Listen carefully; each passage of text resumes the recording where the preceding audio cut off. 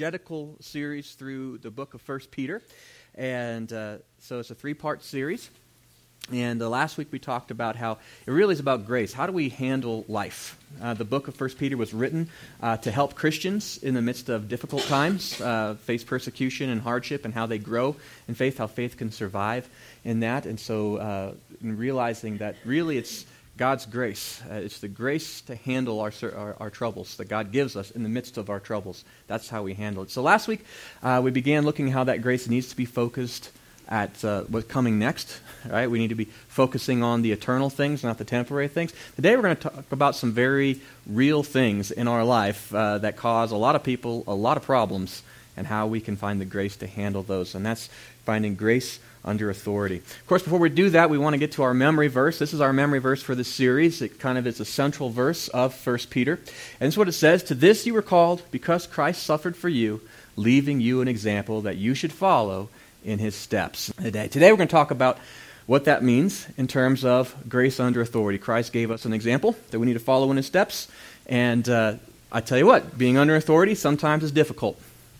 I think that we could all agree with that at times. It seems like life would be so much easier if I was just in charge of my entire life and I didn't have to be under anyone's authority. But you know what we would call that?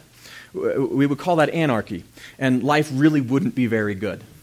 You see, society is made up of institutions, and that's not just because, we're strong people and weak people. It's because that's how we work together. And how do we work together? How do we work in such a way that life makes sense and that we're not just fighting all the time for survival? Our world is made up of multiple different of these institutions. We have family, military, corporations, jobs, things like this, government. And in all those institutions, they're necessary. They're necessary for society to exist. They provide structure and order and context and identity. And every one of us are part of these institutions. And because we're part of them, most of life's stresses occur in the midst of these different institutions, right? Because this is where we exist. This is where we live. But institutions aren't necessary evils. Institutions are necessities that are often used for evil, which is unfortunate. Authority is often misused. Jesus even spoke about this in Matthew 25 or 20:25. And he says to his disciples, he says, when you want to be great in the kingdom of God, you want to have a high rank, guess what? Don't be like the people of this world who use their authority to lord it over other people. He said instead, use your authority to become the servant or the slave of all. Sometimes abuse of authority, it can be replaced. Just because we have institutions and there's authority, God's not saying that we should just accept abuse of authority. There are times that abuse of authority can be replaced, and it ought to be. But there are times that it can't. There are times that replacing that authority actually would cause a greater evil. What do you do as a believer, as a Christian, as a person, in the midst of these institutions when you are following something that is difficult? When it's corrupt? Or it's hard. How does a Christian supposed to live? How can faith grow under that? That is what is the topic of today's message that Peter gives to us in his epistle. And so if you have a Bible, I would like you to turn it to 1 Peter. And if you don't have a Bible, you can have one of ours. So we have got plenty in the back, and you're welcome to keep them. And so if you have one of our Bibles, they are in page 851 as we are going. And you'll see that as you are turning there, just a little context for you. Remember the context of this book, that Peter wrote this book at the end of his life. He goes up to Rome because Nero was in Rome. Paul has either been executed at this point or has left and has gone far off to Spain. And now Nero has already burned down Rome and has blamed Christians for it and is persecuting Christians horribly. It's the year AD 64. And it's a hard time. And Peter, who is near the end of his life and could have easily just sent somebody else up there, goes himself to Rome. And that's where he is, and he sees the suffering, engages with it, encourages Christians in the middle. At first, Peter was written before he was captured. 2 Peter was written right after he was captured, before he's executed. Now, he is suffering under one of these institutions, straight up. He sees the brokenness of humanity, And he writes a letter to the churches to encourage us, to prepare us. How do we live a faith-filled life? How do we live a life? How we can handle these difficult things? And he talks about some amazing grace. So in this particular section, as we go through it, starting in 1 Peter 2, we'll be starting in verse 13. There's a word there that's used that we don't like. It's the word submission. And Christians hate the word submission. In fact, not just Christians, people hate the word submission. And let me go into it. Submission is not a woman's issue. Let me start with that one right there. Right? Submission is a human issue. Okay? It's not something that is just placed. There's no place in the Bible where it says women submit to men. That doesn't exist. It does say in there that there are certain times in different institutions based upon where we are in an institution we're supposed to submit. But every Christian is supposed to submit to God. Every Christian is supposed to submit to spiritual authorities and governmental authorities. Every Christian is supposed to submit in even our jobs. This is something that every human finds ourselves in submission. Now, there's good submission and bad submission, and this book's going to talk about the difference between that. And submission, then, is not about value. In fact, if we look at it, it goes back even to the very nature of God. God is triune, right? We would agree? And there's God the Father, God the Son, God the Holy Spirit. Would we agree that they're all equal? Yes, but does the Son submit to the will of the Father? Yeah, he said, not my will, but yours be done. He says, everything I say to you is what my Father tells me I'm supposed to say. He submits himself fully. Now, Jesus is absolutely equal in value. His ministry is absolutely equal in power to that of the Father. The Father would in no way ever say that the Son is in less than. So submission has nothing to do with value. It has to do with structure. Can you imagine what it would be like if Jesus didn't submit his will to the Father's? Would you be saved? No, because Jesus said, not my will, but yours be done. Jesus would have much rather not gone to the cross. But he knew that it was the right thing. There is submission, and submission is not a bad thing, and even God submits to himself, which is a crazy cool concept. And so we understand that submission is not about value. It's an issue of position. It's an issue of order and structure. And we also see that submission is not acquiescence to authority. That's not what it means. It doesn't mean like whatever the authority says, that's what I'm going to do. That's not submission at all. But it is the foundation for structure in society. Can you imagine the military if there wasn't submission to like the leaders? Like the soldiers were like, nah, I really don't feel like going out there. You think that the military would be safe? Can you imagine any job, any business that would be successful if the employees could just tell the managers and the owner, nah, I don't feel like doing that today? They would bankrupt. You see, it's important, it's necessary, but it's also dangerous when it's misused. And so we'll have to talk about how do we handle that. Also, it has to be applied because that it's an issue of foundation structure. Submission must be applied correctly. It needs to be applied in context to structure, position, and of jurisdiction. So we'll be discussing those things, and then Paul talks about them, or Peter talks about them today. So we talk about graceful submission. Let's talk about what graceful submission is. It's not just acquiescence. When we talk about what's graceful submission, it's the first thing, it's subjects to God's will. Okay? We need to, in order to be graceful submission, we realize that we are submitting because we are fully first submitting to God. The second thing, graceful submission is it's supported by God's power. We have the ability to handle the trials that we face because God helps us with those things. I remember a time, and I told the story last week, my wife had this author that she really loved, Elizabeth Elliot, who was a missionary, and her husband went down to evangelize some folks who never heard the gospel before, and her husband was murdered by those people. And then later on, she went back down and evangelized those very people. And that terrified my wife. And one day she got to meet Elizabeth Elliot and asked her, how on earth did you handle this? Was like my worst fear, was what Amy said. And Elizabeth said, she said, well, God gives you the grace to handle the trial with the trial. And we recognize that graceful submission to God, there are times it's going to be difficult. But it's also, it's something that is supported by God's power. He helps us do what is right. And that's what the Word says, is God will always help us do what is right. The third thing is that graceful submission is sustained by God's promises. There is a reason in context Peter talks about this right after he talks about the overarching, setting the context of this world is a very temporary place and eternity is ours. And so we need to live not for today, but for the bigger things. And so we need to keep that in context in our mind as we understand how we ought to submit and how we are supposed to place ourselves under authority in this life. So the first thing we talk about, first, graceful submission to authorities. That's 1 Peter 2, starting in verse 11, but really 13 is where I'm going to begin. And it says, "Submit yourselves to the Lord's sake submit yourselves for the Lord's sake to every human authority, whether the emperor as the supreme authority, or to governors who are sent by him to punish those who do wrong and commend those who do right." Now he's talking about government. Now, in context, remember that Peter was writing this when Nero was emperor, while he was in Rome, while Nero was actively murdering Christians. So I know that we don't have the best choices for our leadership right now as a nation, right? But if Peter could write this in the midst of that context, certainly we can find the power to find faithful living and hope today in ours.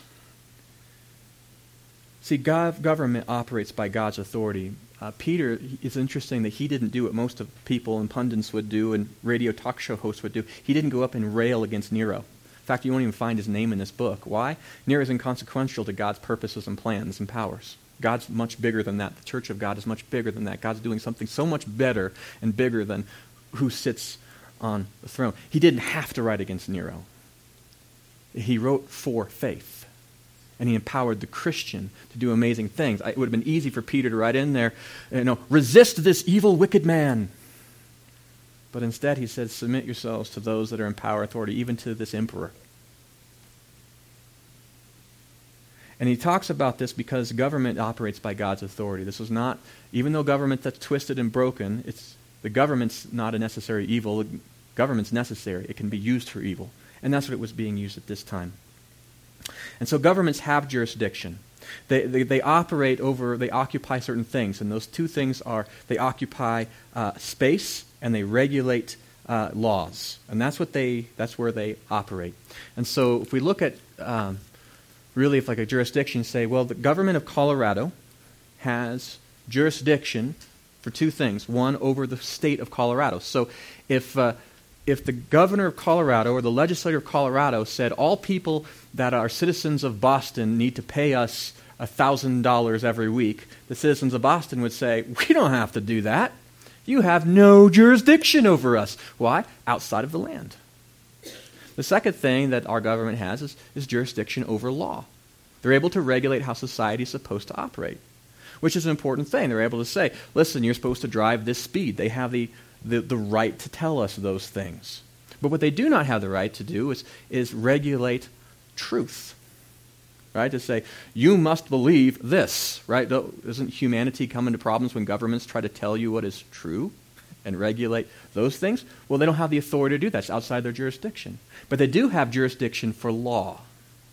And so we need to recognize that. That's where governments exist in, and that's how we exist in those. So we look at the structure of how government is set up, how God set it up. We see that God is over all governments. There could be government A, government B, it doesn't matter. God is the God over all governments. That's why he's called King of Kings, which I think is a cool title, which means that there's no government in the world that is not under his authority. And this becomes very important for us as we understand how we're supposed to submit to these governments that are less than perfect. So God is the one that's over all governments. And so each government then is structured ultimately with the same kind of chain of command, even though they may look different. And so in verse 13, we find this. The very first thing is you have somebody at the top. That's the supreme authority. Now, in here it says, submit yourself to the emperor as supreme authority. Okay, so he was the top guy. In our government, we have the three branches. Right? You have the president of the executive branch. You have the Supreme Court over the judicial branch. You have the legislature over the legislative branch. Right? Those are the top people. That's the supreme. They're the head. And then under that, he says that they were supposed to also in verse 14 that we're supposed to submit ourselves to the governors who are sent by them to punish those who do wrong, commend those who do right. So underneath supreme authority, we see that government has the right to have representative authority. These are the people that work for the supreme, under the authority of the supreme leader, with that same authority to regulate certain portions of that authority. So you have, in our thing, we have police, we have other government workers. Now, if an IRS agent pulls you over and tries to give you a ticket for speeding, do they have authority to do that? No. Even though our government has the authority to do that, that agent doesn't have that jurisdiction, right? Their area of authority extends only to the tax law, which is the same way, like if you have a police officer, they can't, go in and tell you how you're supposed to file your taxes outside their authority. You see, even though it all falls under the supreme authority, each person in the representative authority only has authority in their area. That's jurisdiction. And so we need to pay attention to that. Are we obeying the right people for the right things? And then underneath those, verse 15, 17, we see this, that we are citizens, right? And we're obligated underneath those authorities. And our obligations, we'll see, are to obey the laws and obey God. That's what it says, verse 15 and 16. It says we're supposed to obey them. And then it says we're supposed to live as free people. Don't use your freedom as a cover-up for evil, but be as God's slaves. So we're supposed to obey both the laws of the land as we obey the laws of God, because he's the King of Kings. He's the ultimate authority. So our responsibilities under government are very simple. The first one here is what it says, tells us that we're supposed to respect everyone. That's what it says. And that really goes to an issue of civil rights and human rights. We're supposed to respect other people and care for them. We're not supposed to impose ourselves over the top of others, right? And at the same time, we're supposed to have our rights as well. So we respect everyone. The second thing that we see here that he tells us to do in verse 17, it says, is to love our church. I love this because he talks about as broken of a government as you can. It was Nero's debacle, as everything's falling apart. And he says, show proper respect for everyone, right? Then it says, love the family of believers. Why? Well, because that's our true citizenship. He talked about that in the first chapter, right? We have to recognize that we're part of a bigger kingdom first, and we obey that kingdom and that society first. And so that means that we love one another, which is totally different than the way this world works, by the way. And the next thing it tells us to do is to fear God. In fact, that's what it says, fear God. And so that's really our ultimate authority. That's remembering that God is actually even above the three branches of our government, right? He is ultimate king and authority over all things. And then the last thing that it tells us here is that we're supposed to, and this is crazy, is to honor the king and the leaders. And remember that Peter was talking about Nero. He was talking about those soldiers that were kicking down the doors of the churches and dragging Christians out to be executed and tortured. And he says, honor the kings. Now, he doesn't say like them. I'm glad he doesn't say like them. He says honor them. And that's what we do. Why? Because they have jurisdictional authority, and we honor them in their jurisdictional authority. This is our responsibility. Now, how we do that is, well, the areas that they have the right to tell us what to do, well, we follow that. Now you say, well, Aaron, what about? Right? This is really where most of our problems come in. This would be great if our authorities were all godly and they always agreed with what was right and good and led with wisdom and honor and justice, but that's not the case that usually happens, right? Because governments are made of people. And as far as I know, every person's pretty messed up. And so when we get together, we mess things up. So what about what do you do when there is an unjust law? Well, let's ask ourselves, what makes the law unjust? Well, it's a law that is outside of what God would have, right? It's a law that contradicts God's laws. That's what makes it unjust. Well, let me ask you. My brother's military. He's in the Air Force, and so he's a major right now in there. And so he has command over certain people. Now, there's people above him.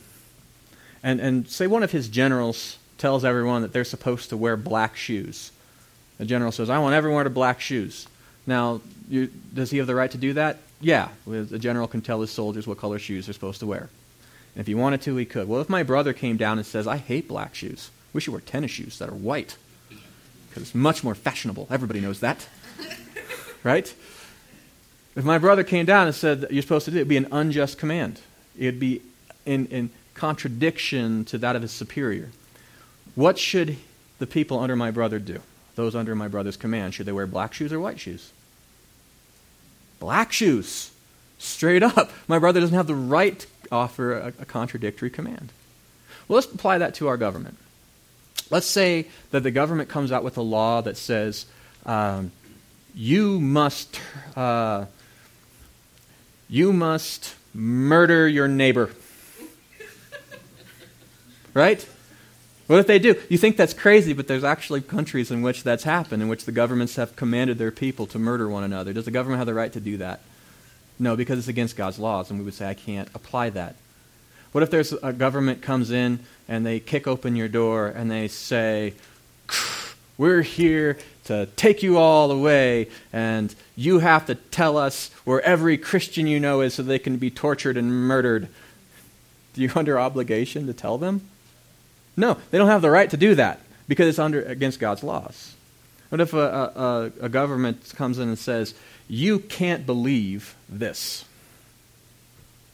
You have to deny your faith. It's against the law to be a Christian, or you have to be part of the state churches. Do we have to abide by that? No, because it's an unjust law. It's outside. God says that we have to worship Him in spirit and in truth. That's what it says. And so we have to make sure that the government doesn't have jurisdiction. It's outside of their ability to create a law that goes there. Unjust laws are things that we have. Graceful submission means that we must obey God first. That's what graceful submission is. Remember, God is the King of Kings, and so submission to government ultimately means submission to God. So if there's ever a time where you feel that your conscience is in check and you cannot obey, you obey God first. That's a very clear thing. Now, that sometimes might mean civil disobedience. What that means is that, yes, we're going to obey God first, and there may be consequences under our local government. And you're going to have to face those. And you're going to have to own those. And you know what? Did Jesus set an example for us to follow in that? Yeah. You see the power of that memory verse? You know, if God Himself would be willing to submit to unjust authorities, then so can we. He gives us the grace to do that. How about irrational demands? These aren't things that are unjust. They don't really disagree with God. They're just kind of crazy. Right? And can we agree that sometimes governments tell us to do things that are crazy? Right? What if a government tells you to do something, I don't know, your house seems perfectly fine, but they say, we want you to replace all of your circuit breakers with new ones that, are really expensive. Do they have the right to tell you to do that? Absolutely. It's in their jurisdictional power. As long as you live where they're governing over, that's their right. What do you do then? Well, the first thing, we need to honor our authority. And we do that first. We are honest, but we don't slander. We can go to them and say, this is a really bad law. But you don't have to say, these are stupid people. You see the difference? Yeah, this is maybe not a great law, but we may speak against the law, but not against the people. We're going to honor them, even in our language. We also need to appeal through structure. All right, if I'm a citizen and I've got a problem with the building department or something like this, I need to go to the building department. It does me very little good if I just jump up to the next thing, if I call the President of the United States on the phone and say, hey. Right? There's structure for a reason, and we work through structure. And we make an appeal the best that we can, and hopefully bad decisions will be turned good. That's part of governance. But even if it doesn't then, and they say, no, you have to do it this way, and it's just an irrational rule, then it's our job not to make the good rule. That's the government's job.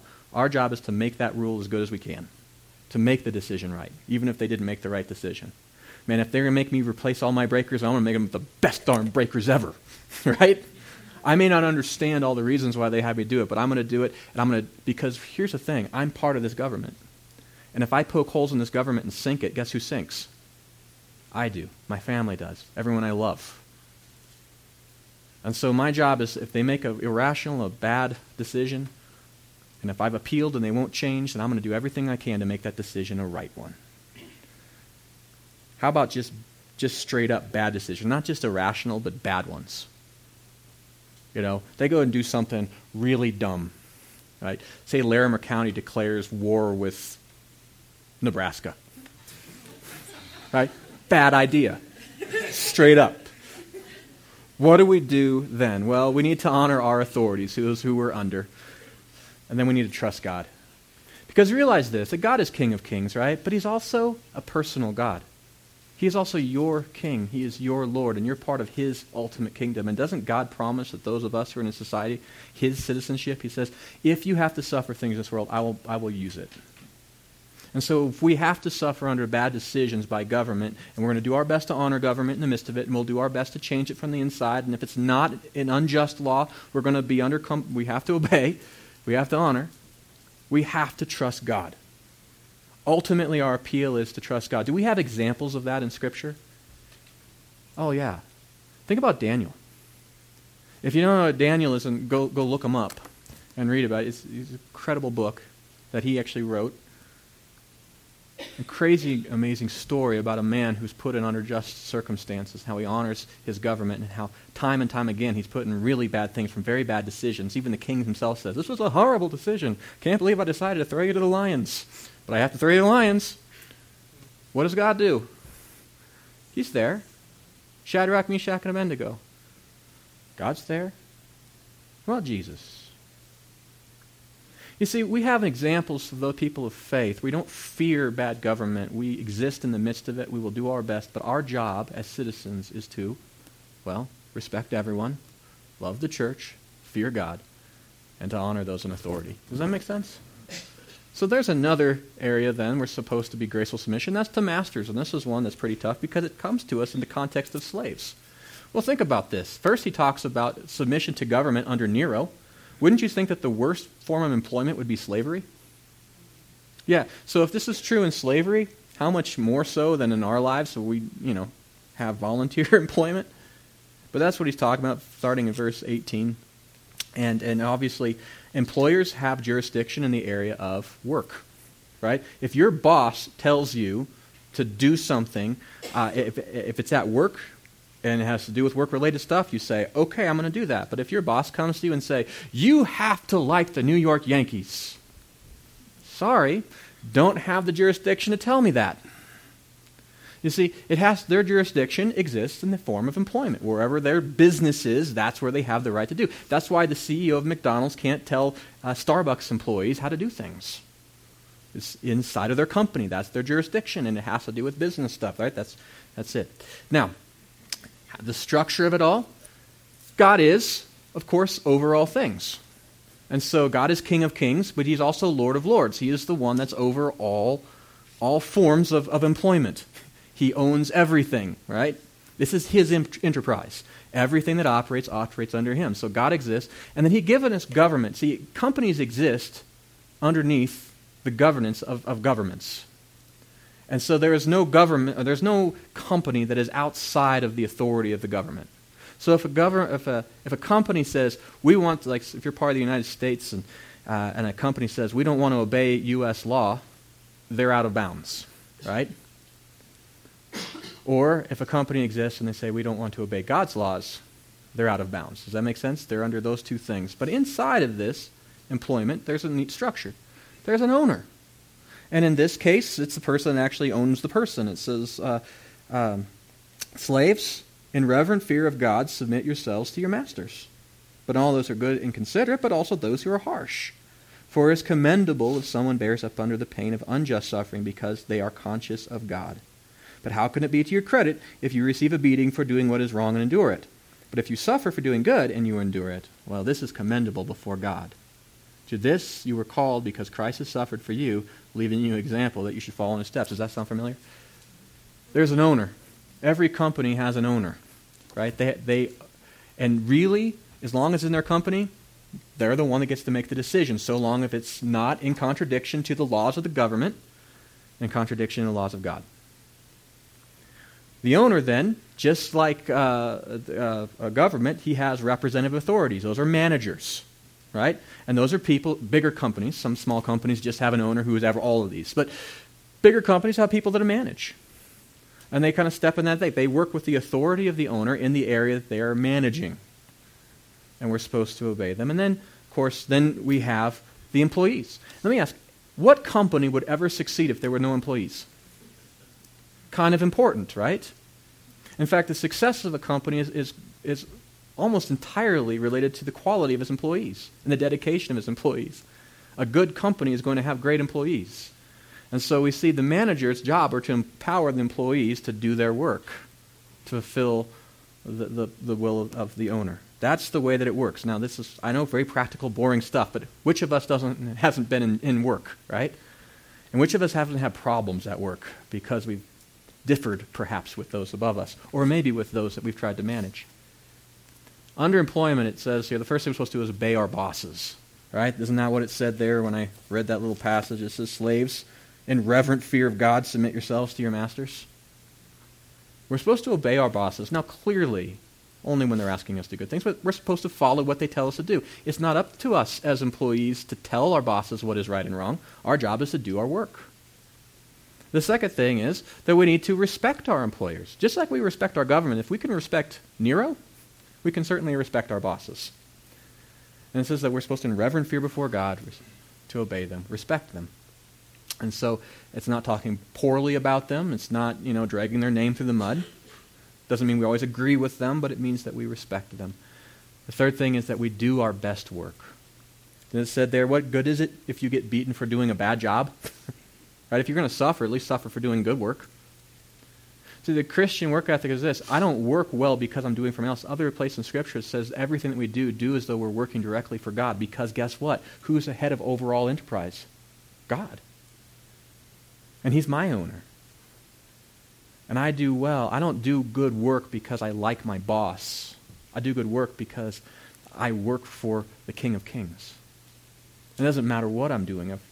If I'm sweeping floors, or if I'm fixing something as an engineer, or if I'm serving people as a police, it doesn't matter what I do. I do it well. We do our best work. And then we also follow Christ's example. Do you see how in context that verse is found in the form of employment? Jesus actually, He suffered in this life, and He left us an example to follow. And see, we follow Christ's example. Now, Jesus turned suffering unjustly into power. Right? We were saved not because of His teachings, but we were saved directly by His suffering. And so we have that to follow. And so suffering turns our job into ministry, into opportunity. If you have a boss, or you have a company that's very difficult to work for, and you're doing your best work, and you're doing that and it's still difficult, that suffering turns your job into a great ministry opportunity. And we should not squander that. We say, Aaron, what about these unjust demands? What if my employer asks me to do things that are unethical? What am I supposed to do? Well, clearly, they're out of jurisdiction, right? Your boss, even, you're the owner of a company, is subject. If they're telling you to break the law, you don't break the law. Wouldn't it have been nice if the people in finance would have agreed with that before we got to 2008? You see, companies need to obey by the laws of the land. And so we need to make sure that everything we're doing is legal. A Christian can't be in a company and say, well, I was submitting to my boss, I was honoring my boss, and that's why I broke these laws. That is not good testimony or witness. We have to make sure that we obey the laws. But what if they're telling me to do something that's just straight up immoral? Well, clearly a Christian can't do that either, because we have to obey God first. Does that make sense? See, that's why the structure of authority is important for us to understand. We obey God first, then we obey government, and then we obey our bosses. So if it's an immoral thing, well, graceful submission that we demand that demands we obey our government and our God first. And that may mean that you have to resign. In fact, there was a job at one point that I had to resign from because I couldn't follow what I was being told to do. There are times that you're just going to may have to do that. That's okay. What about irrational demands? What about if your boss tells you to do something? It's in their power, it's in their jurisdiction, they can do it, but it just seems so crazy. Just irrational. What do you do? Well, jurisdiction and structure have to be satisfied. If your boss is telling you that, you have to think that Peyton Manning was the worst quarterback ever, outside of jurisdiction, you don't have to listen to that irrational talk. Right? You're like, but if they're telling you have to wear a bow tie to a car wash, well, irrational, yes, but we have to honor our authority. So we can be honest. We don't have to say we like those things, but we don't slander our bosses. It's a horrible Christian testimony when Christians are out there slandering their bosses. Just don't do it. Honor those in authority. But we can appeal through structure. If your manager is doing something bad, don't just go to the owner right away. Go to the manager. And then maybe go to their supervisor if they have one. Right? There's a chain of command for a reason, and it should be used. Appeal in the right way. When we appeal in the wrong way, what we show is a disregard for the structure. And so we appeal through structure. And then if we make our appeals and we still don't like it or whatever, but we're there and we say, it's not bad enough for me to quit, do your best to make the decision right. You're not going to make, it's your job, your boss's job to make the right decisions. And you can help by making appeals, but if they say this is a decision, then do your best to make the decision right. I can tell you, over 10 years when I was under Scott, he and I thought very differently, right? Very different personalities. And there were many times in which I would have done things differently than he did. But guess what? I worked for him. And so I would appeal to him, and sometimes he would listen, and sometimes he wouldn't. But when we disagreed and I didn't like what we had to do, I would do it, but I would do it full force. If it was a bad decision, I was going to do my very best to make that bad decision work. Why? Because it's not just working for him, I was working for God. I was working for my family. If I punched holes in this church, I wouldn't be the only one that suffered. What kind of vindication is it being the first one down on a sinking ship? Right? If he made bad decisions, I'm going to do my very best to make them right. But now here was something crazy. It turns out Scott had a lot more wisdom than I had. And oftentimes, when I would do something that I thought was a dumb idea and I would do my best to make it work, it worked. And good things happened. You might be surprised. And I learned a lot. And the church grew and people were fed and it was a good thing. So we honor our authority. And we do our best to make the decision right. Well, I think something else we need to do is we need to trust God to be our provider and our protector. I think a lot of times we get upset. We think, I provide for me through this job. No, you work because God provided you an opportunity to work. But God is ultimately your provider. And he says, seek first his kingdom and his righteousness. Then all those other things that you want, you need, like clothes and food and a place to live, God will provide those for you. But you've got to seek him first in his kingdom and his righteousness. So my obligation isn't to manipulate my boss or to make things the way that I want. My job is to work for God first and best. And know that in that, he will always take care of me. Also, what about bad decisions, just straight up dumb ideas that you can see this is just a train wreck waiting to happen? Well, we still honor authority. If we have to faithfully appeal. I think we're an obligation to do that. But then we have an obligation in work. You don't have to stay employed at a certain place. We don't live in a country where there's you have to be this. We can resign. If it comes to a point where you say, I just cannot stack hands with the leadership of this company, resign. That's what you can do. You made your appeals. Go work somewhere else. And I think in all those things, you need to trust God. We need to realize that he's the one that takes care of us. So there's employment. So we've talked about government, and we've talked about employment. Now let's talk about the third area that a lot of us suffer under things, and that's in home. Right? Graceful submission in the home, because there's an area of structure that everyone's part of and sometimes isn't great. And so we'll get to there first, verses 18. Actually, I didn't change that. It's 1 3, 1 through 7 is where we get to. And it says, wives, in the same way submit to your own husbands, so that if any of them do not believe the word, they may be won over without words by the behavior of their wives. When they see the purity and reverence of your lives, your beauty should not come from outward adornment, such as elaborate hairstyles or wearing of gold jewelry or fine clothes. Rather, it should be that of inner self, of unfading beauty, that is worth great in God's sight. For this is the way of holy women of the past, put their hope in God and used to adorn themselves. They submitted themselves to their own husbands, like Sarah, who obeyed Abraham and called him her Lord. And you are her daughters if you do what is right and do not give way to fear. And husbands, in the same way, be considerate of your wives that you live with and treat them with respect as the weaker party and as heirs with you of the gracious gift of life, so that nothing will hinder your prayers. And finally, all of you, be like-minded, be sympathetic, love one another, be compassionate, be humble. Do not repay evil with evil or insult with insult. On the contrary, repay evil with blessing, because of this you were called, so that many will inherit a blessing.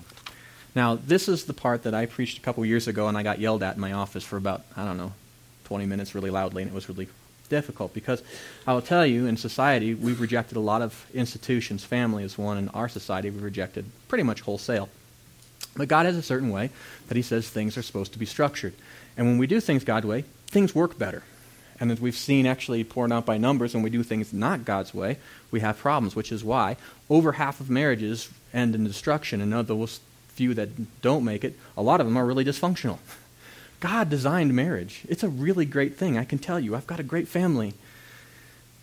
And it's a wonderful thing, but the fact of the matter is, the further that we stray from God, the more messed up our families become. And so we need to understand the structure of family. It is an institution. And begin with God. God is at top. God is God the Father, right? That's how he identifies himself first. Like he is the big dad over all. And so the family, our families need to be under his authority. How we treat one another needs to be under what his house rules are. Under that, there's government. Government has rules as to how we're supposed to operate as society, right? There are certain things that a family needs to abide by. For starters, we need to pay our taxes, right? Kids need to be educated. Okay? Government has a right to tell us these things. Right? We need to make sure that we have safe places that are clean enough to make sure that our kids have a safe place to live. Our government has a right to tell us some of these things. We need to be under government. And if our household is violating the laws of government that are in tune with the laws of God, well, we're out of authority. And so we need to make sure we follow those things. The next thing that we have is the church. And the church is, why? Because the church is the family of God. And all the families of the church are part of the family of God, right? And the family of God, as we talked about a couple weeks ago in the ordination, how the pastors operate very much in the very similar roles to husband and father. That's why it's one of the qualifications, how we're supposed to look at them. Now you'll notice there's a nice little chimney that sticks up there. It's because the church isn't under 100% authority of the government. There are certain areas of the church, like belief and truth and things like this, that fall outside of what the government has authority over. But most of the things that the church does falls under the authority of our government. Right? Which is why the church can't tell you, hey, this is what you're supposed to do. Go and kick this person in the kneecaps. Right? We can't do that. It's against the law. Right? We operate inside the authority of our government. And so we file the paperwork that they ask us to do. They have the right to do that. And so we operate under that authority. Now, inside of that, then we see that God says that there's husbands. And husbands are the head of the household. And 2 Peter even talks about that. Now, are the husbands the top guy in the family? No, God is. And then there's government, and then there's church. And then there's husbands who are supposed to take care of. We find in other scriptures, provide, protect, care for the family. And with the husbands, you have the wife. And the wife's there to help and support and to make sure the family works well. And then we have children. Now, oftentimes when we look at these things, we're like, oh, well, isn't that nice? Kids are dirt. No. Do you understand how God works? He said if you want to be great, you become least. Look what God did for us. He provides every single thing that we need. The government is there to provide an opportunity, a safe place for us to have homes. Can you imagine trying to raise kids in a mix of anarchy? That's the government's job to make sure there's at least some type of justice. In the church is not supposed to lord ourselves over you and dictating all the micromanaging parts of your life, but support a place so you can grow in truth and in faith and have a basis for your family to grow. We serve. Same thing as husbands are supposed to serve their wives and their children, to provide and protect, create a place that they can thrive. And wives are supposed to help in that, to raise and nurture white children. Why? Because they're the next generation. They're the hope. They're the glory of society. And any home that diminishes children and puts them into nothingness or to makes them subhuman or substandard or whatever has missed the point. But this is the structure of order that God has designed for the family. Now, what does that mean for us? What are our responsibilities in that? Well, for starters, let's just look up there. Do you see the word man on there anywhere? No. Do you see woman up there anywhere?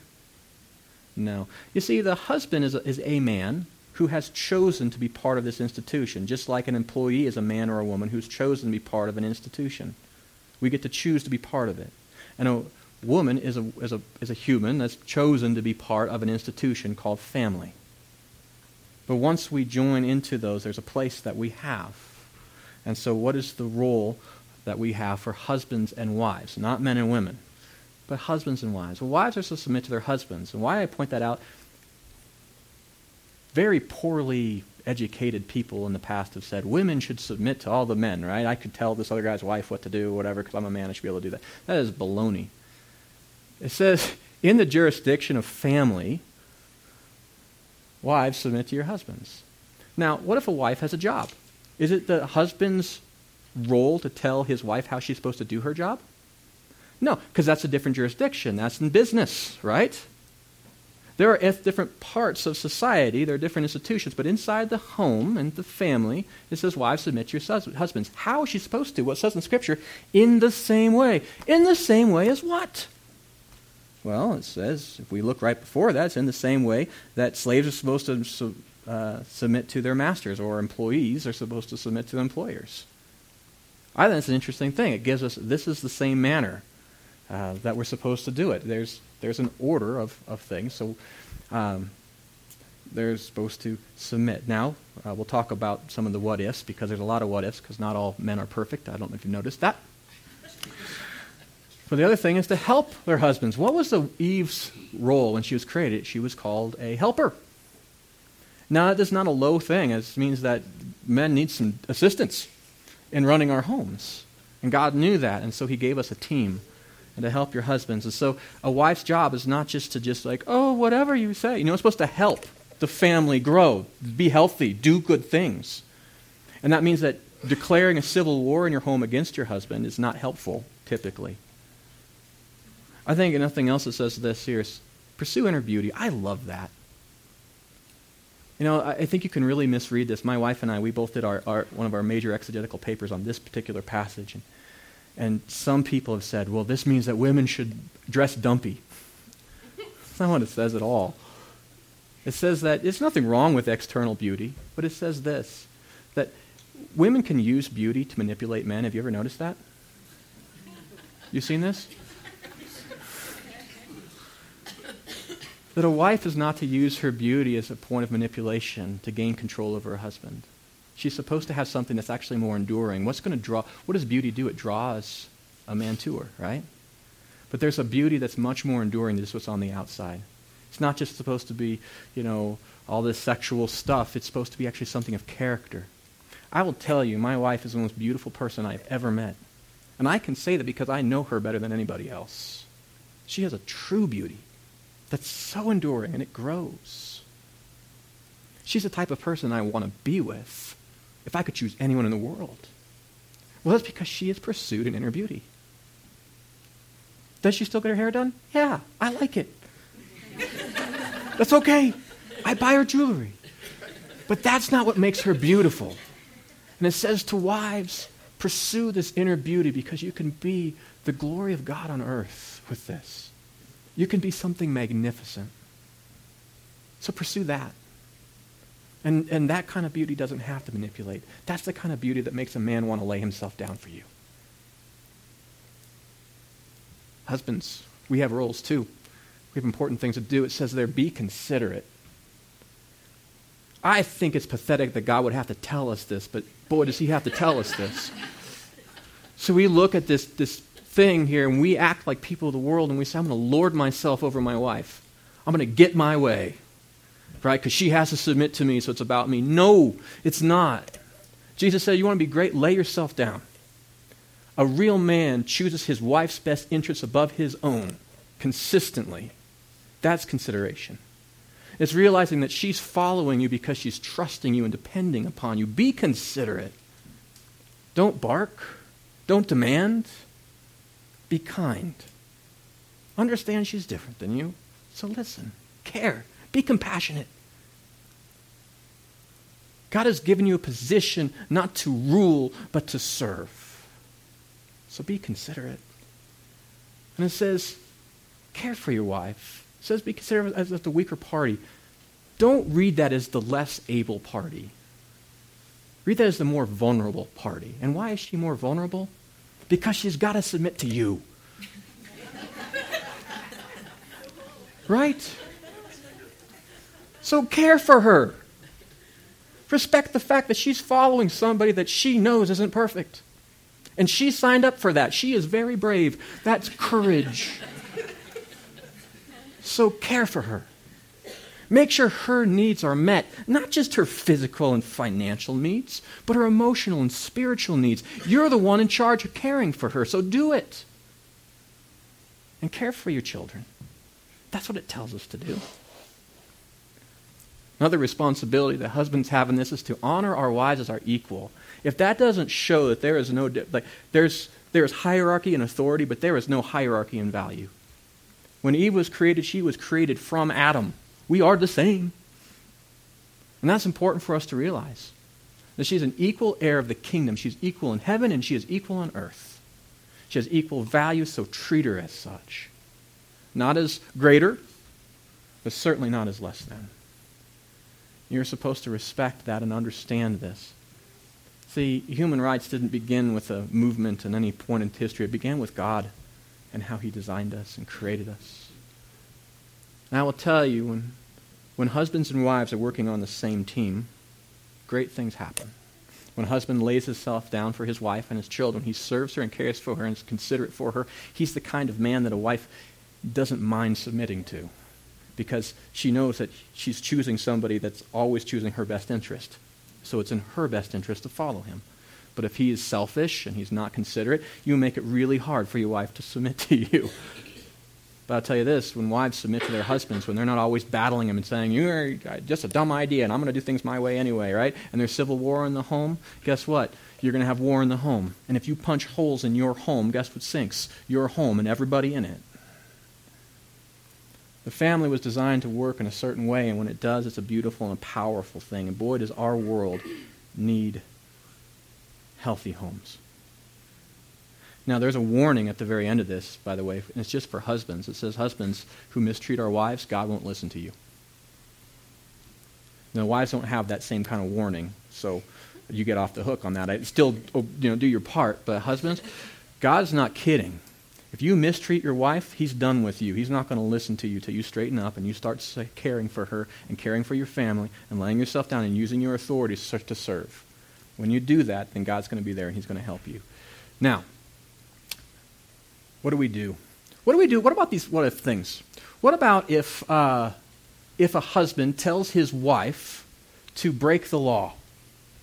Is she supposed to do it? No, remember that graceful submission means that we obey the chain of command. And so if a husband says to his wife, go shoplift, that's a great way of saving money at the grocery store. She is under no compulsion to do it. And you laugh, but I've heard that actually been told. And there was a gal who really was torn in the spirit as to should she shoplift. Because God says, obey your husband. Yeah, but it also says, obey the government. What about if your husband tells a wife, you can't go to church and worship God? Does she have to obey that? No! Because her family is under the authority of the church before it is the authority of her husband. And he has no right to tell her to do what God commands her to do through the jurisdiction of the church. What if a husband tells his wife to lie, or to mistreat their kids, or to do something immoral? Is she under obligation to do that? Under no circumstances. Because authority, graceful submission, means that we follow the authority structure. We obey God first. We're a government in our church, and in that, in family, we'll obey our husbands and has to obey all those things. And wives can obey their husbands, and children can obey their parents when their parents aren't telling them to do crazy, immoral, bad things. Right? So what happens if your husband tells you to do something that is immoral? Well, you respect him. Right? You don't slander him. You don't go back and tell everybody, my husband's a moron, he's so bad. But you know what you do is you appeal. Sometimes you appeal directly to him, go to the chain of command. Sometimes you need to come to the church, we'll help. If it's something else, it's doing something illegal, there's abuse or something else in the home, you'd need to go to the authorities. That's the right godly thing to do. You appeal, but you don't abide a bad command. What if your husband tells you something irrational? Because I know that I do that from time to time. Right? I like potatoes peeled in a certain way. I just do. It's irrational. right? Do I have the right to say, in my home, potatoes are going to be peeled? I don't say that. I don't make a command. But, but if I did, my wife would honor me. Why? Because really, at the end of the day, she could appeal to me and say, that's a dumb way of peeling potatoes, Aaron. But if I didn't, I said, no, in this home, this is the way that we're supposed to do it. It's tradition, all right? Because we're Irish, and this is how we peel potatoes. Okay. If she appeals and I'm being irrational, she just does it. You know what? She'll do the best she can to make that decision right. And she'll be the best Irish potato peeler ever. Right? What if it's just a bad decision? You know, men aren't perfect. Sometimes we make just really dumb, boneheaded decisions. Well, appeal, ladies, please. Talk to your husbands. You're a helpmeet for a reason. Submission doesn't mean keep your mouth shut and just go along with the sinking ship. Talk to him. Say, hey, but if he's not going to listen, do your best to make that decision right, but you have to trust God. Know that you've done your best before God, and you trust him, and he is your husband before your physical husband is. He will care for you, but you need to trust and pray for him. And husbands, what do you do if you are doing irrational things? Listen to your wives, for crying out loud. You have them for a reason. They're a gift from God for you. So listen. Care for them. So, in our lives, we are all under authority.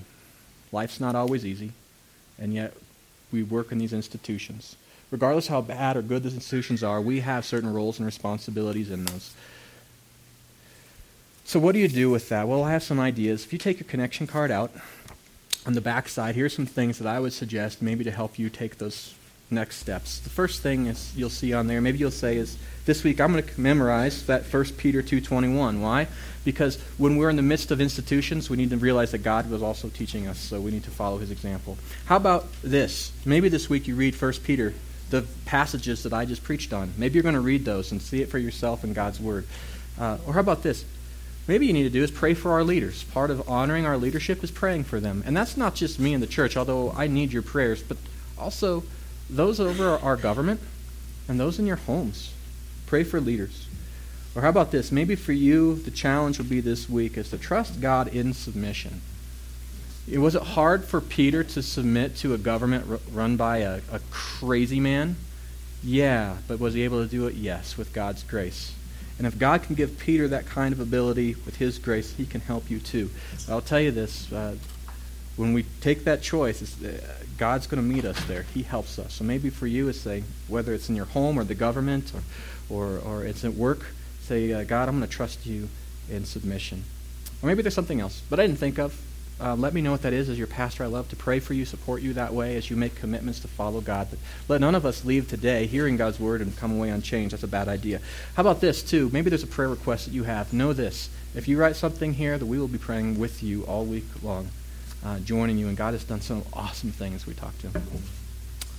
And so as we bring this message to a close, you get these ready. In a few seconds, we're going to be taking our offering. As you bring your tithes and offerings, put them in the basket. Please put your connection card in there as well with your commitments, and